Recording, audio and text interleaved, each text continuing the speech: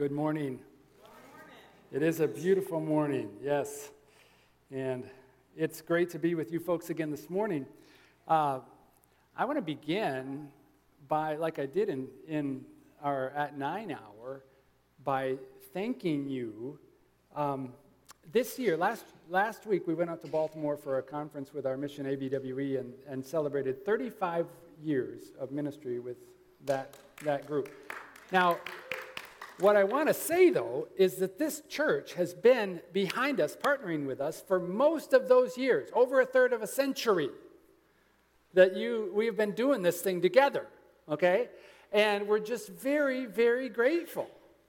And so praise God for many years of partnership together, and we're just thankful for this opportunity.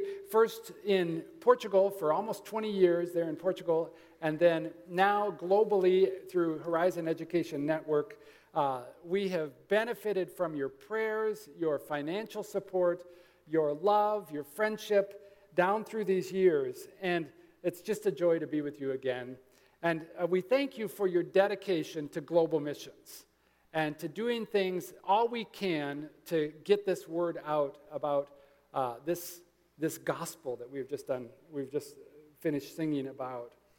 So Horizon is a unique ministry that partners with, and we explained a little bit we rehearsed this at the At 9 hour, but just again, we partner with theological institutions around the globe to equip ministry leaders. So the goal being to equip this 85%, 80 to 95, depends on who you read, percent of pastors that are pastoring churches out there around the world that don't have access to theological education. So they need training. People are coming to Christ. God is doing some incredible things around the world, okay? And maybe we don't see it in Battle Creek. Maybe we don't see it right here, right now. But he is doing some incredible things. And I want to share some of those things with you today. But we are, one of the crying needs in missions today is training leaders. So we are seeking to be strategic about how we can help more leaders get trained around the world. So God has opened wide doors for this ministry. Just this year, our team has trained faculty of seminaries in how to use online education in order to get more people trained. Faculty in Mongolia, we trained 3 seminary faculty there. Faculty from 3 seminaries in Mongolia, in Ulaanbaatar. We've been in Pakistan, we've been in Liberia, Ghana, Togo, and online we've been training groups from Colombia and Nigeria, and tomorrow I start with another group with 46 faculty from a large seminary in Guatemala City. So these are the kinds of things that we do in a nutshell, and you are a part of that. And so we pass on this gratitude. Right now we're working with 49 Bible colleges, seminaries across the world in all in all the continents except Antarctica, right? Across 9 languages. And this map gives you a glimpse of the breadth of our ministry. The red dots are just those partners, those seminaries that we began to work with this year alone. So we just want to say thank you. We just want to say thank you. And we can talk more about the ministry a little bit later if you'd like. And some of you were in the 9 o'clock hour. So got a little bit more history of that. But it's just been good. And we thank you for your prayers. Sometimes you pray and you don't know what to pray for. We gave a list at the At 9 hour, and you can consult that list. But read our prayer letters, seek to lift up those things. But if you don't have anything to pray about specific, just pray that God would work through this ministry in ways that will reach more people for Christ. I mean, if it's just as that simple, that's a great prayer, isn't it? So let me just talk to you about a little bit of what's going on. The title of today's sermon, if you saw it, is Missions from Everywhere to Everywhere. And let me start off with just a few stories here. In April, we were invited to conduct faculty training at one of our partner institutions, a seminary in a village just outside the capital of Ghana, West Africa, on the West African coast. And one afternoon, our guide took us around and showed us the village. It was Saturday, and we weren't starting until Monday, so we had a little time. And he took us to a cemetery where some of the early missionaries to that village were buried. Okay? And then he took us to down this street where there was this house. And on one of the houses, there was this plaque. And I want you to notice here, John Hall, okay, 1843. And he was a missionary to Ghana from Jamaica, of all places. He was one of the first missionaries to evangelize the people of Ghana.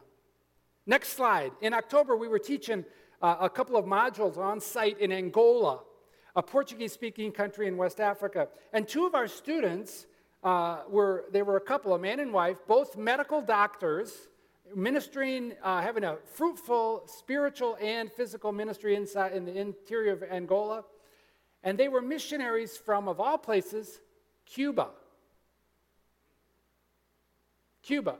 They had petitioned their government for 15 years to be able to leave Cuba and go to Angola. And by the way, God is doing some incredible things in the church. The church is just blossoming in Cuba. I mean, he's doing wild things, okay?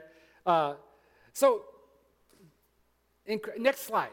Mongolia. In January, two of my colleagues went to train the faculty of 3 Bible colleges in Ulaanbaatar, Mongolia, as I said. They discovered the church in Angola is only about 25 years old. Okay? The present church is only about 25 years old, and it was started by missionaries from South Korea who went over there and evangelized Mongolians. Next slide.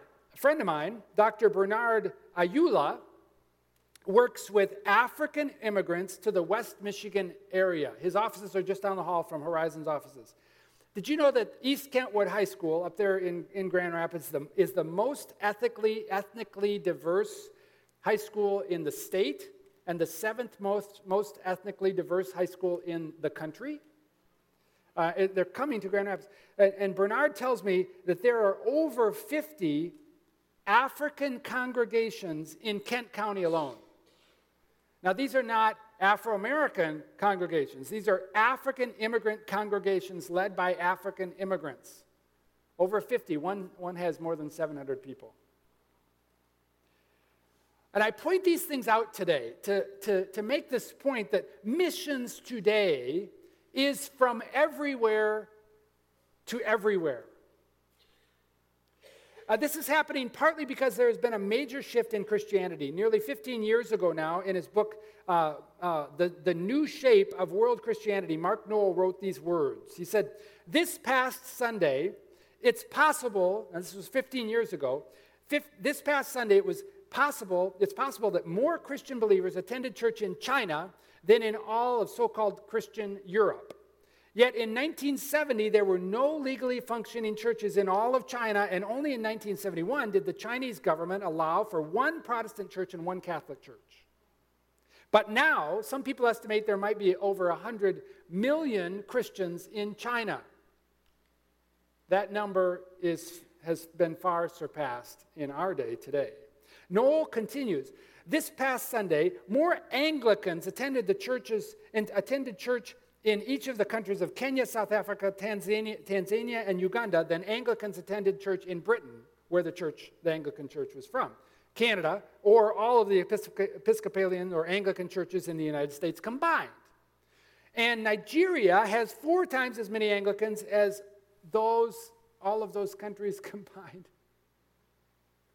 Now, if you know anything about the Anglican church in Africa, most of them are quite evangelical. Okay, most of them are quite gospel-preaching churches. Now, he adds that there were more Presbyterians worshiping in Ghana than in Scotland, where Presbyterianism has its roots, and that there were more members attending Pentecostal Assemblies of God churches in Brazil than those attending churches of the two largest Pentecostal denominations in the United States.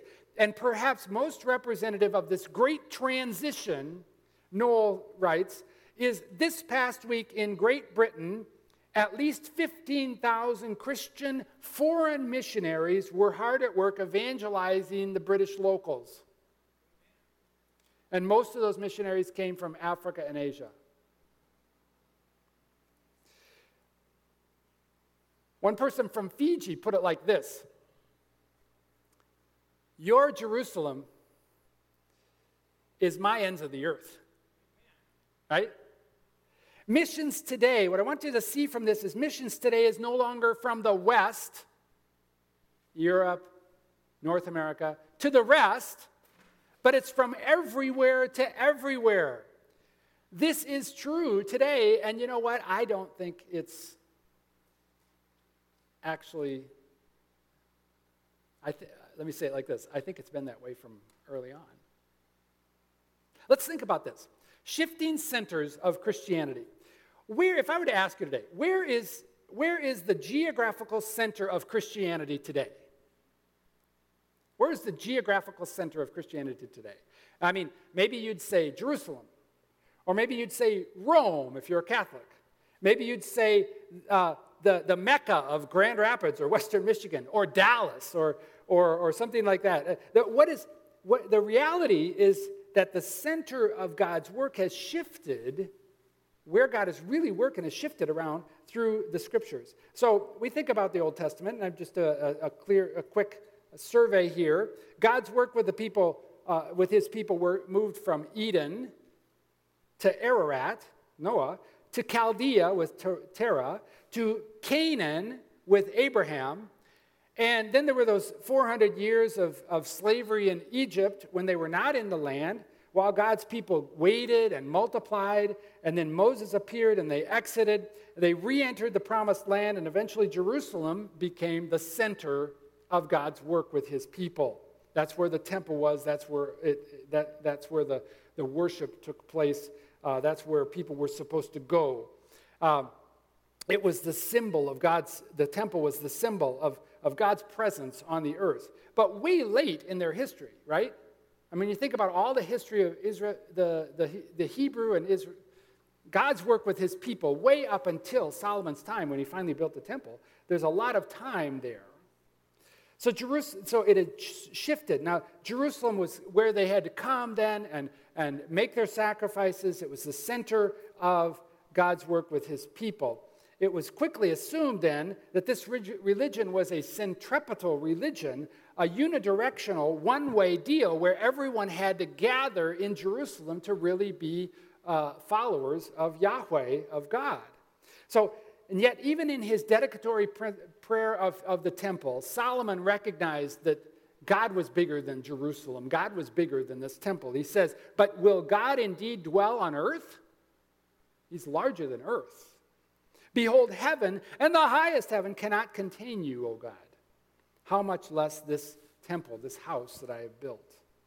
So there was a recognition that, yes, this is the center right now, but God is much bigger than that, right?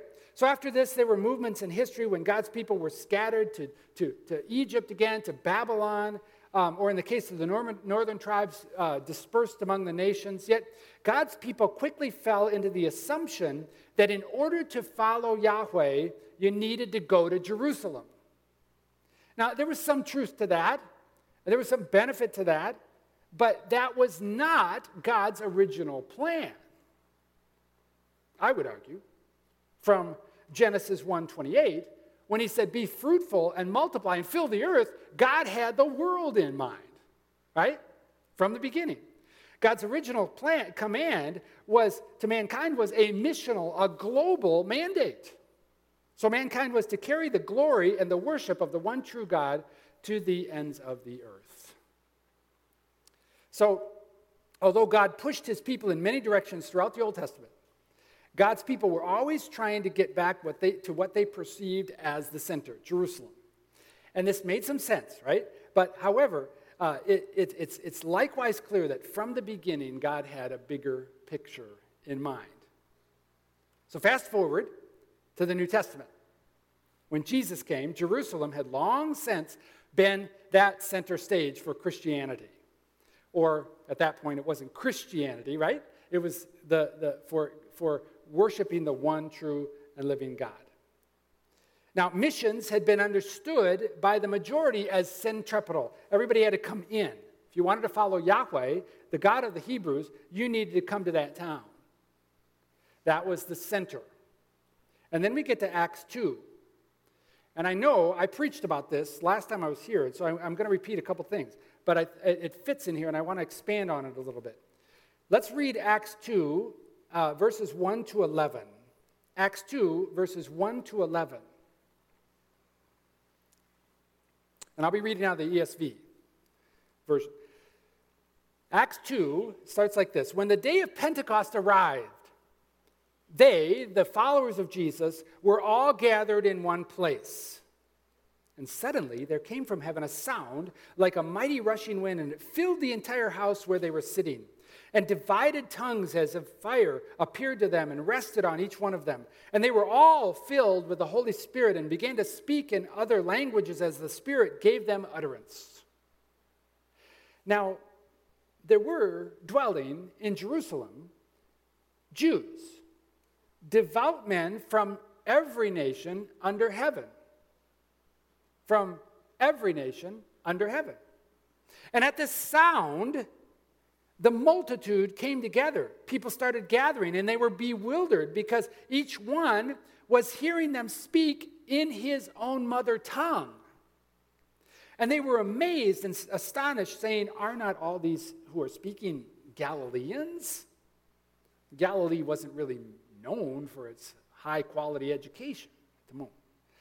So now, and how is it that we hear each of us in his own native tongue? Parthians, Medes, Elamites, residents of Mesopotamia, Judea and Cappadocia, Pontus and Asia, Phrygia and Pamphylia, Egypt and the parts of Libya belonging to Cyrene, and visitors from Rome, both Jews and proselytes, Cretans, Arabians. We hear them telling in our own tongues the mighty works of God. So again, we can see from this map, you can go over here to the far right. You can see Parthians, Parthia right there in the middle of the purple. We have people from Media a little bit to the left. We have Elamites. Go back one more slide, please. Oh, no, I'm sorry. Elamites are on that next slide? Yeah. So Edomite, thank you. Elamites are over to the right by the Persian Gulf. We have the whole area, the Mesopotamian region. We have people from Judea, there in Jerusalem, of course. And we have people up in Asia Minor, from Pontus, Phrygia, Pamphylia, Cappadocia, and the Asia Minor over here. We have people from Crete. We have people from Cyrene down in Africa. We have people from Egypt and Arabia, all these people, and even some people from way over in Rome. So the known world at that time are all gathered in Jerusalem. And after Acts 2, do you think they all stayed in Jerusalem? I mean, they were gathered there for the festival. And they heard the gospel. And they committed their lives to Christ. And many lives were transformed. And what did they do? Did they stay there? No. Many of them went back to their nations, back to their home countries, right? And what did they do there? They began to share Jesus with people. Well, because of this early missionary activity, within a few decades, the geographical center of Christianity shifted. First, it shifted, biblically, we can see it shifted up to Antioch, where Antioch became the center, and that's where people were first called Christians, right? So now I can use the word Christian. So then the Christ followers, and they began to send out people like Paul and Barnabas to different places around the world. And then we see Ephesus as a center. Later we see Rome as a center. We see Alexandria down in Egypt and other places. Constantinople eventually became, in the 3rd and 4th century, which modern-day Istanbul became a center of Christianity. And then it shifted up into Europe and England. And we have during the Reformation, we have that as a center of Christianity in the West anyway. And meanwhile, we don't even know the history. I don't even know all the history of what's going on in parts of Africa and parts of Asia, right? So there's this shift. And then our history in the West is that this center of Christianity, as Western Europe began to become more secularized, shifted to America. And North America has been a center in recent decades, recent centuries, a center for Christianity. So there's a shifting, right? But over the past couple of decades, there's been an obvious shift to the global South and the global East. In 2020, the International Bulletin of Missions research stated that fully 2/3 of all Christians are now in the global South. And by 2050, we anticipate that 77% of all Christians will live in the global South. That is, south of the southern parts of the world, Latin America, Africa, parts of Asia. Okay? And it's already happening. This is not new news in the missions world. In fact, they were hesitant about talking about this because it's so commonly known in the missions world that Christianity has shifted from North America and Europe down and to the east. But they wanted to point it out because many Christians are still unclear about the implications of this shift. This author writes, it says, especially concerning how it relates to theological education and the training of Christian leaders around the world. Most of the theological resources and the theological education has still centered in the North, England and North America.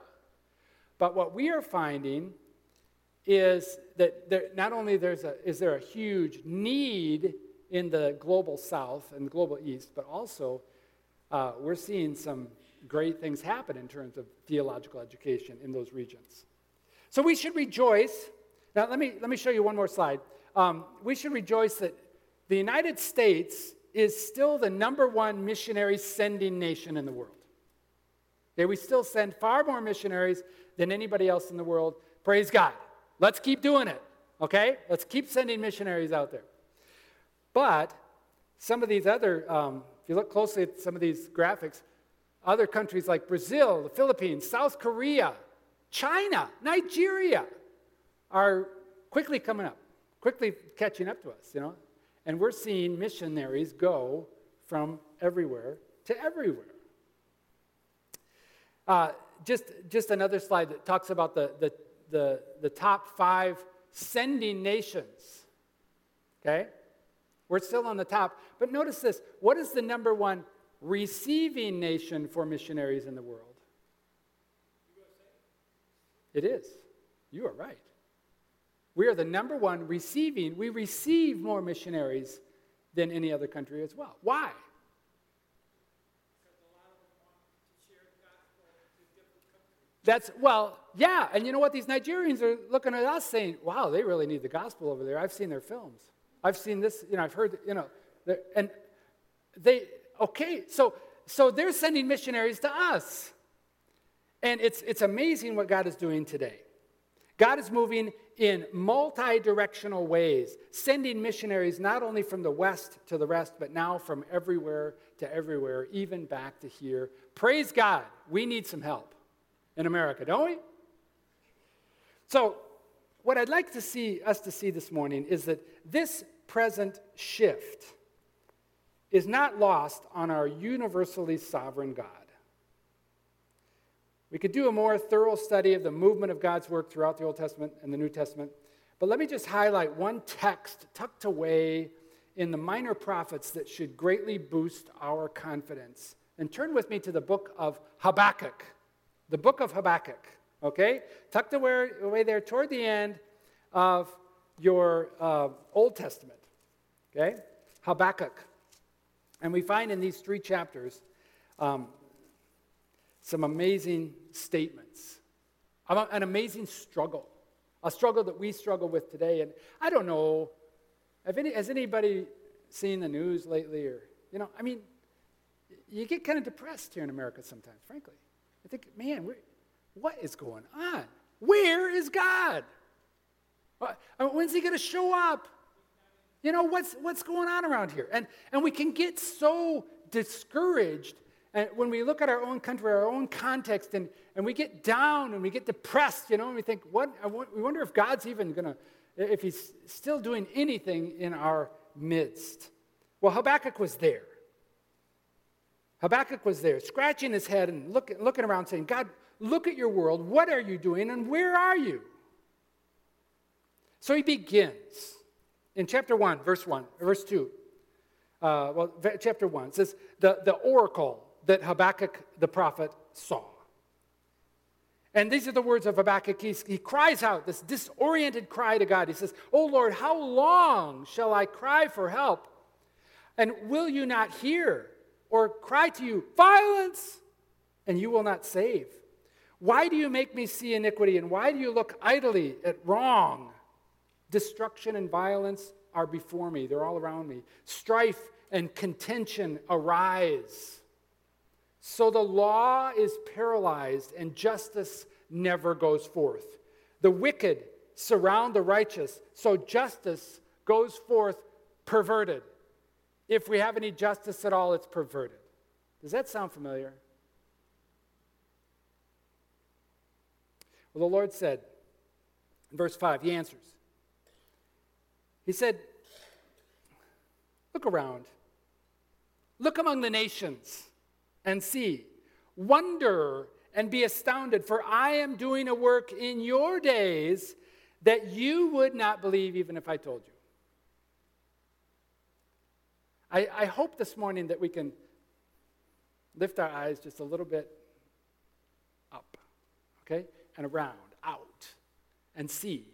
This has been my prayer for you this morning, that you might be able to see beyond our immediate culture, beyond our immediate context, and say, okay, we still serve a living, true, powerful God, okay, and he's doing great things, so let's be encouraged.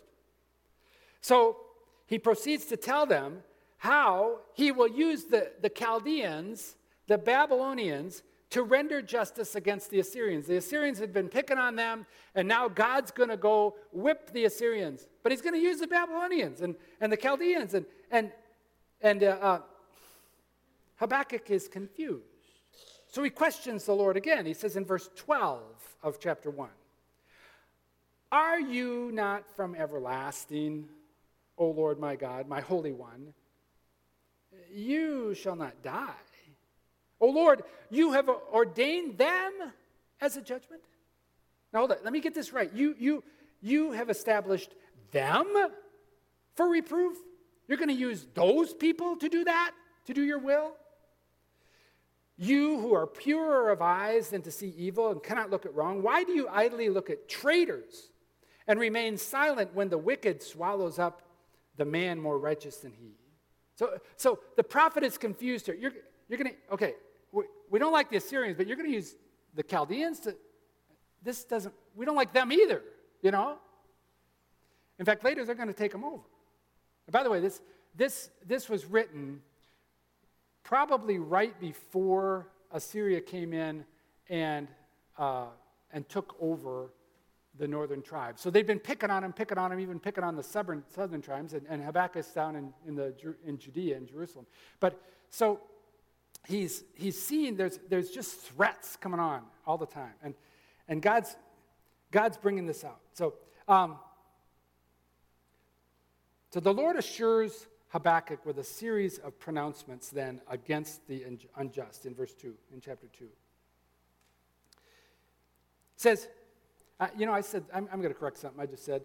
This was not before the Assyrians came down. The Assyrians had already scattered the northern tribes. This was happening just before the Babylonians were going to come over and take over the southern.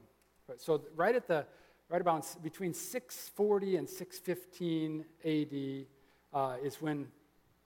BC is when this takes place. This prophecy takes place.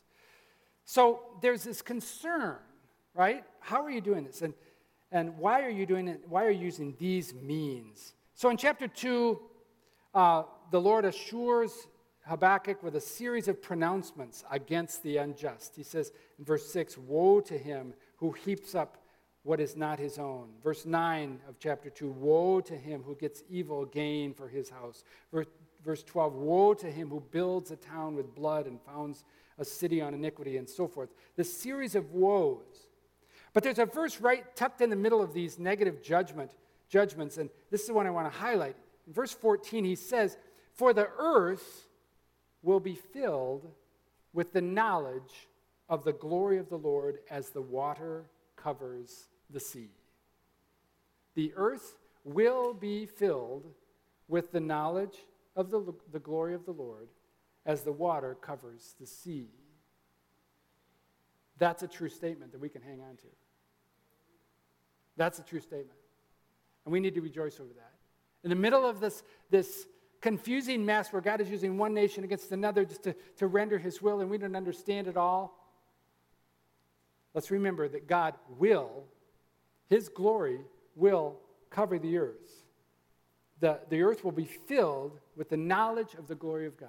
When we talk about we need to glorify God, what do we mean when we say we need to glorify God when we do that? What we mean is that through that action, others that are witnessing that need to see the glory of God. They need to understand, they need to have the knowledge of the glory of God. Okay? By the way we do things, by the way we fix their car, by the way we pump their gas, by the way we serve their burger, by the way we be a neighbor. Okay? We glorify God. We show people this is what God looks like, and so they can understand his amazing glory. So that's what is going to happen. And everyone, the earth, will be filled with the knowledge of the glory of the Lord as the waters covers the sea. So Habakkuk then, in response in chapter 3, prays with a different attitude. He says, O Lord, I have heard the report of you, and your work, O Lord, do I fear. In the midst of the years, in the midst of my years, revive it. In the midst of my years, make it known. In my time, make your glory known. But in wrath, remember mercy. God, do this in our day. Let the knowledge of your glory be fill the earth, and let the entire world understand who you are. That's our prayer, right? That's the prayer of global missions. But in your wrath, because we know that when the glory of the Lord comes, this is going to mean judgment. Okay, there's going to be a division, and there's going to be those who follow Christ, and they're going to be rejoicing, and there's going to be those who do not and rebel against Christ, and they're going to be under his judgment, and that's going to be a horrendous day for them. Okay? And there's going to be this division. So we cry out in our day, as you come with your glory, as you show your glory to people, we know that involves judgment. But have mercy, oh God, have mercy, because I've got some friends that don't get it yet, right? So have mercy on them. There's some people and there's some pockets in the world around them. They haven't heard the gospel. So have mercy, oh God. In your wrath, remember mercy. But do this in our day. This should be our cry. This is the cry of global missions. Make your name renowned, O God. May the people of our nation and all nations recognize who you are, and may they bow the knee and worship you as the one true, living creator, sustainer God, who reigns on high and will return to reign on earth. Make your glory known. The prophet continues. He says in verse 2, I want to read it again of chapter 3. He says, O Lord, I've heard the report of you and your work. O Lord, do I fear. And your work, O Lord, do I fear. In the midst of the years, revive it. In the midst of the years, in my time, make it known. In wrath, remember mercy.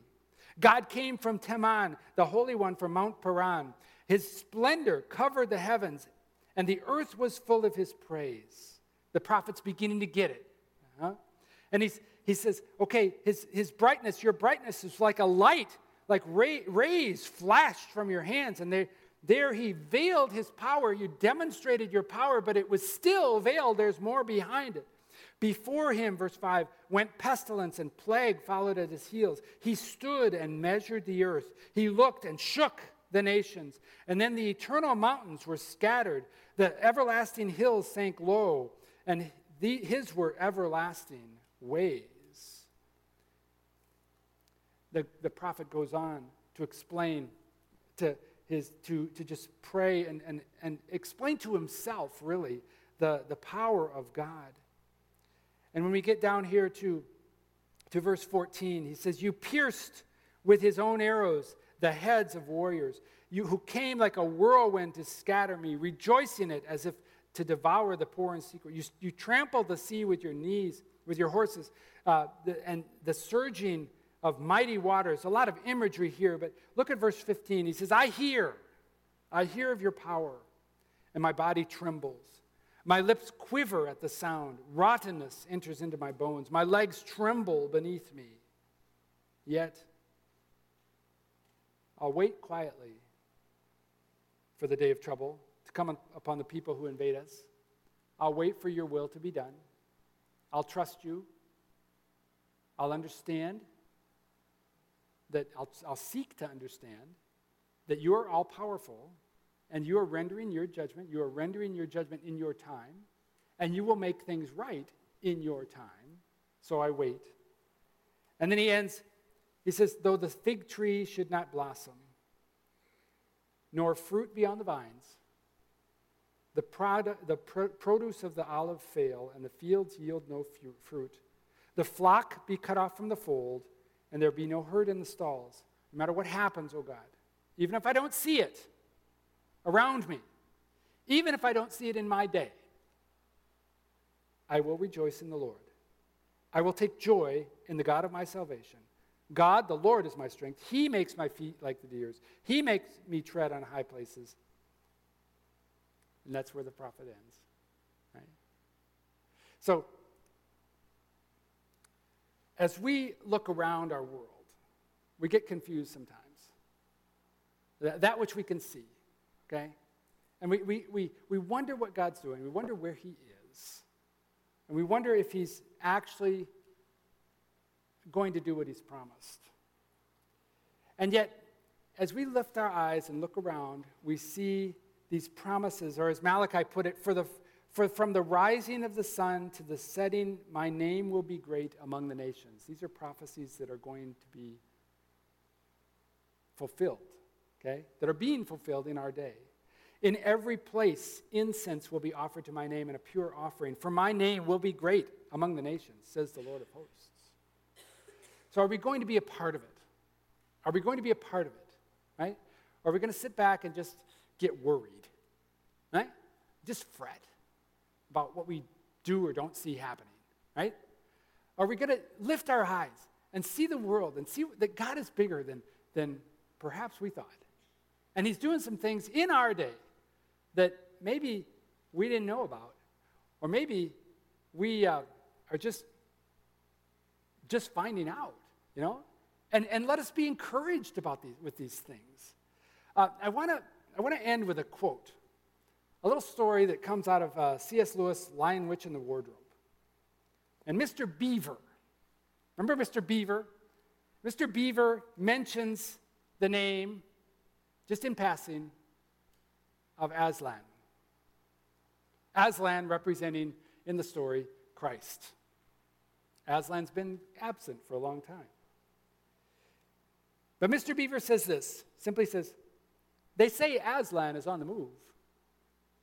Perhaps he's already landed.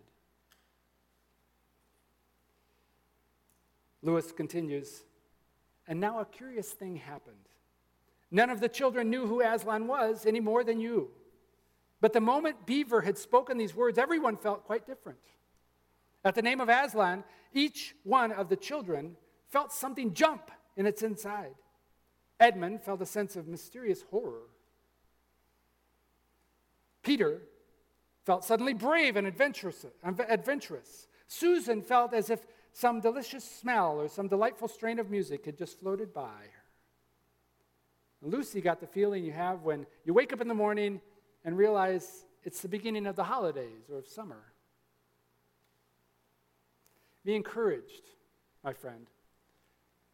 Jesus is on the move. King Jesus is on the move. Okay? Let's be encouraged.